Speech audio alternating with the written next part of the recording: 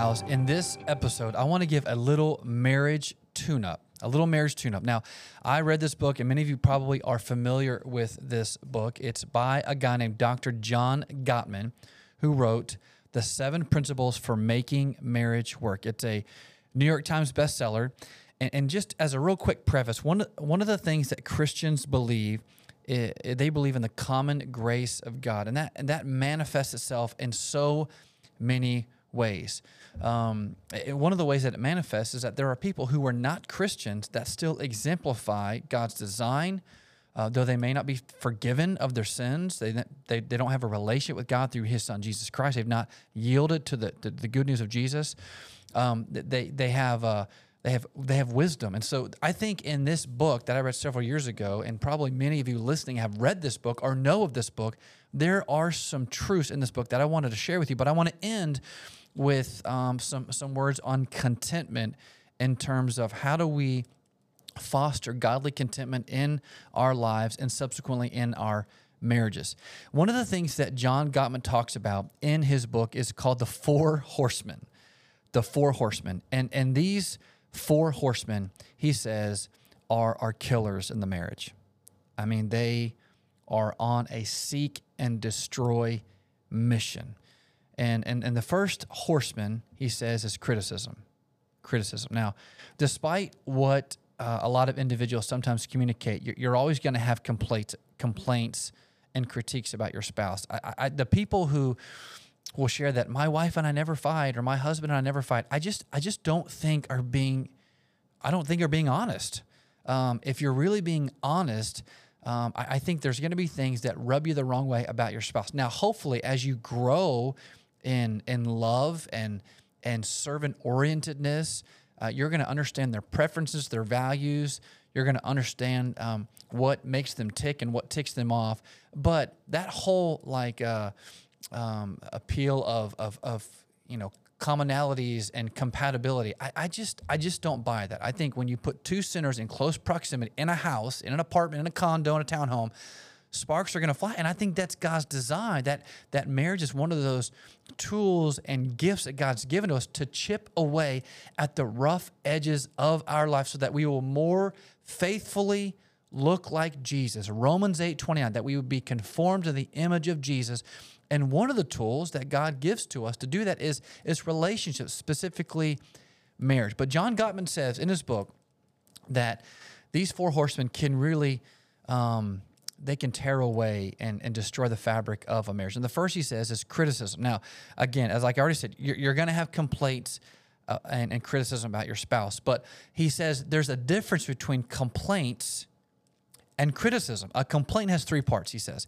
Here's how I feel about secondly, a very specific situation, and 3, here's what I need, prefer, want, or need.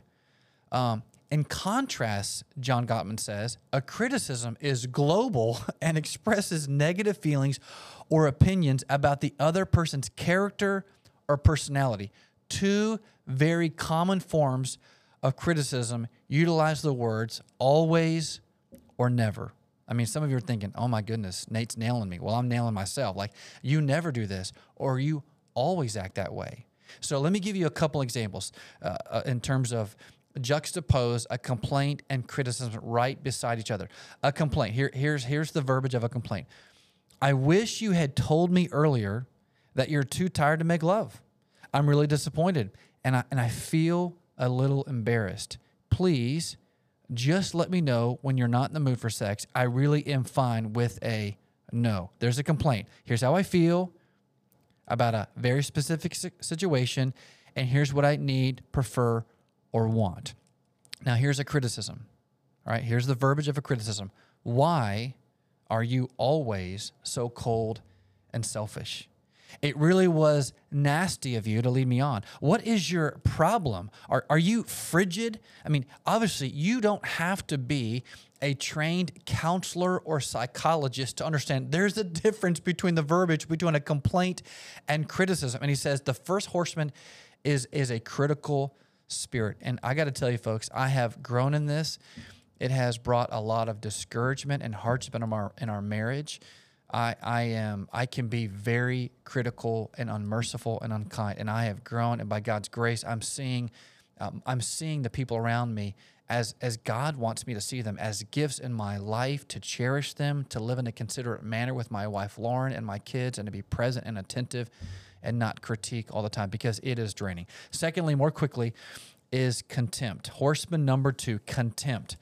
This is the all too often posture that arises from a sinful, damaging, and hurtful belief that you are, listen to me, superior to your partner. I mean, that's weighty. It comes from a deep form of disrespect. It manifests itself in eye-rolling, mockery, sarcasm, and even hostile humor. Horseman 1, criticism. Horseman 2, contempt. Horseman 3 is defensiveness. Rather than de-escalating a conflict, which is hopefully the goal, and some of you listening, oftentimes if you were to peel back the layers of our heart, oftentimes our goal and desire is not to de-escalate a conflict. We want to win the conflict. We want to win the argument, and that's wrong and sinful as well. But rather than de-escalate a conflict, a defensive spirit escalates it, and it can really happen really quickly. So defensiveness is really a way of blaming your partner, right? You're saying, in effect, the problem isn't me. The problem is not me. The problem is you. And one common form of defensiveness that John Gottman writes in his book is the innocent victim stance, which often entails whining and sends the message, why are you picking on me? What about all the good things I do? There is just no pleasing you. And Gottman writes that criticism, contempt, and defensiveness don't always gallop into a home in strict order. They function more like a relay match, handing the baton off to each other over and over again. So criticism, contempt, defensiveness, and fourth is stonewalling. Stonewalling. In marriages where discussions begin with a harsh or an unkind or a less than charitable startup, like the beginning of the conversation was harsh, not gracious, not generous, criticism and contempt lead to defensiveness and vice versa, and eventually one person is just going to tune out. I'm just done. I'm gonna stonewall you. I'm not going to engage. I'm not going to listen. And honestly, apathy can begin to set in. I had a professor of mine who passed away several years ago, Dr. Bill Couture, and it was the only class where your spouse was required to attend. It was basically marriage and family, and it was taught by the Coutures and Robert and Karen Chong, the Chong couple. And one of the things they talked about, and it stuck with Lauren and me, and we still talk about to this day, gosh, probably 15, 16, 17 years later, is the reality of apathy, the danger of apathy, right? I mean, when obviously you're encouraged when things are going well, you're joy-filled, you're satisfied, you're wanting to please your spouse, serve them. How can I love you? Hey, I'm sorry, I didn't mean to do that. Please forgive me. And even at the other end of the spectrum, when you're angry and you're irritated, I mean, emotion and desires and feelings are involved. But when you're at a place where you're apathetic and the pattern of your marriage or any other relationship, but we're specifically talking about marriage, is one of where you're stonewalling. You're just, the wall is up. I don't care. You're not moving me. I'm not bothered by it. And you're apathetic or indifferent. Man, that is where you need to wave the flag, because that's when it's dangerous. I mean, you just got to a point where you're not moved by what's going on in your spouse's heart, and you're certainly not aware of what's going on in your own heart. So real quick, let me summarize those real quickly. The 7 Principles for Making Marriage Work by John Gottman. He talks about the 4 horsemen that can really seek to destroy and tear away the fabric of a marriage. Criticism. There's a difference between a complaint and a criticism. You're not married to Jesus. Your spouse is always going to have things that rub you the wrong way, but how do you articulate those? So criticism.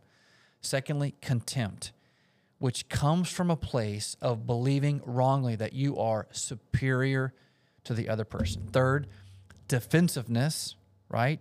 It comes in the form of the innocent victim, whining, and why are you picking on me? And you're just uber sensitive. And fourth, stonewalling.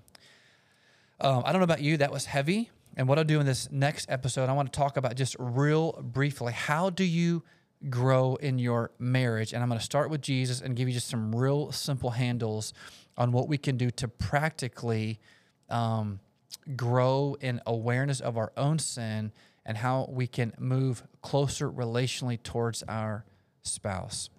I'll talk to you in the next episode. Take care.